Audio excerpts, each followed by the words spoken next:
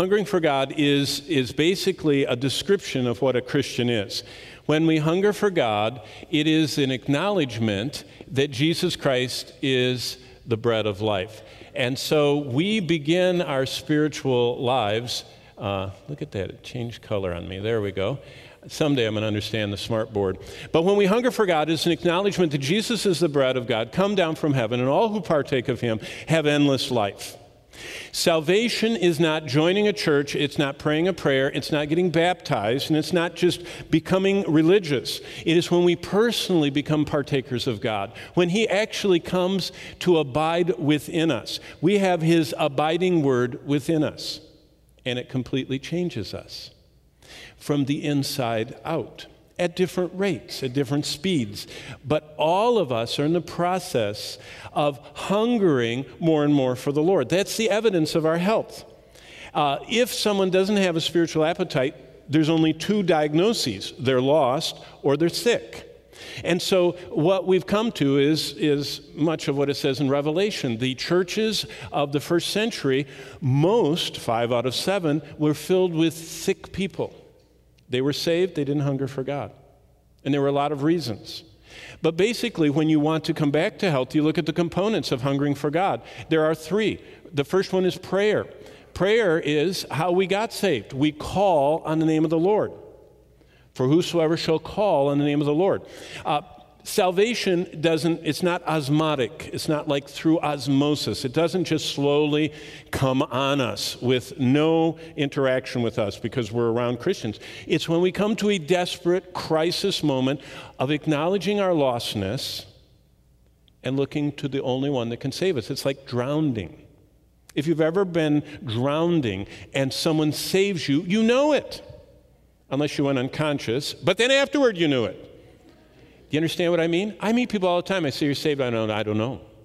I don't even know when I got saved. So were you not drowning? Did you not know you were lost and desperately headed toward destruction? Were you not aware that you could not make it and you reached out in faith and cried out? See, that's what salvation is. Crying out to the Lord. Save me. That's salvation. That's prayer. Prayer is seeking God. It starts at salvation. It continues through life. Because as you receive the Lord, you still walk in him. We realize that apart from him, we can't do anything. So the more we realize that, the more we're praying and crying out to him. The second element of a healthy spiritual life that hungers after God is not only seeking God in prayer, but it's fasting. Fasting is learning to deny ungodliness and worldly lusts and to live soberly, righteously, and godly. That's an indicator of health. If we are denying ungodliness, we're spiritually healthy. Now, a lot of people are trying to deny everybody else ungodliness. That's the politicking thing. We're always trying to make pagans act like Christians. They can't. Let pagans act like pagans. Just declare to them what God says, his righteousness, his judgment. I mean, how did Paul deal with a profligate Roman procurator? How did he deal with him? He told him about righteousness and judgment to come, and Felix started shaking. He was scared to death. You see, that's how we impact society. Tell them about God's righteousness and his judgment to come. And we live the life of denying ungodliness. And that's central to hungering for God. You can't hunger for God if you're consumed voraciously with everything else. In fact, I was just speaking at Word of Life and in this auditorium there, and I said, there's a whole generation that hardly knows any words that are breathed out by the breath of God, but they know every word Taylor Swift has ever breathed out by heart, and they can sing them forward and backward, but they don't know what God has breathed out because they don't hunger for God, and they're either sick or lost. See, there's no middle ground. Hungering for God is normal Christianity. Not hungering for God is lostness or sickness and needs to be remedied. And it starts by praying, confessing, acknowledging sin, returning in faith to the Lord, denying ungodliness, but that's not where we are. I've just reviewed the last 5 months. Resting in God, which is where we come to this concept, the Sabbath, is acknowledging God's ownership of my time.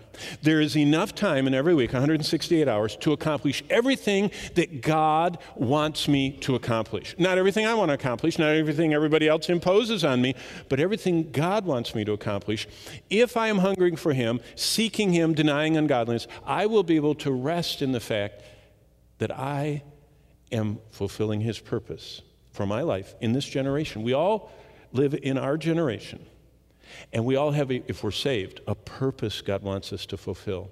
And the only way you know that is by acknowledging a hunger for God, praying, seeking His help and strength and provision, denying, which is sanctification, denying ungodliness, and resting by allowing God to reflect His ownership of my time.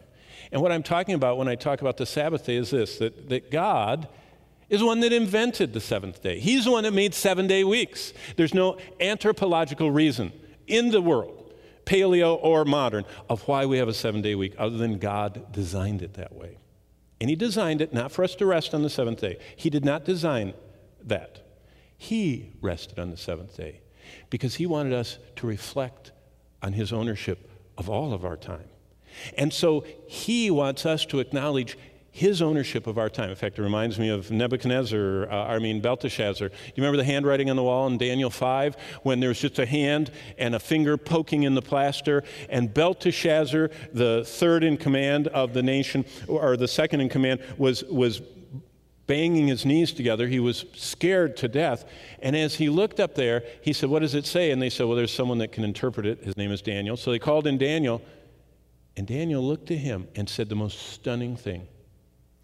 He said, "The God of heaven that holds your king's life breath in His hand, God holds your breath, your life, your continuing existence every day is only at His allowance. He's determined your number's up, time's up, you're going." How would you like a message like that? You know what the king said? Put a gold chain around his neck. Pass another round of drinks. Sounds great to me. And that night he died. He never reflected God's ownership of his time and his life. We should. So how do we do that? Philippians 3. We are citizens of heaven. We should have a different view of time than the world does. The world has, the seize the moment thing. Live for my body. Most people live for their body. What they eat, what they drink, and what they put on it, and what the body looks like.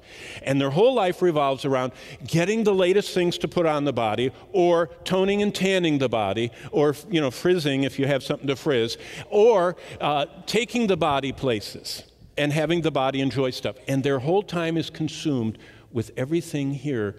It's kind of like everything that's possible to do. It's to enjoy and to experience and to feel and to have. And everything is just kind of like they're piling around them as much stuff as possible in life. And they're citizens of the world. In fact, the book of Revelation calls them earth dwellers. They dwell here. You know what we're called? Heavenly citizens in Philippians 3.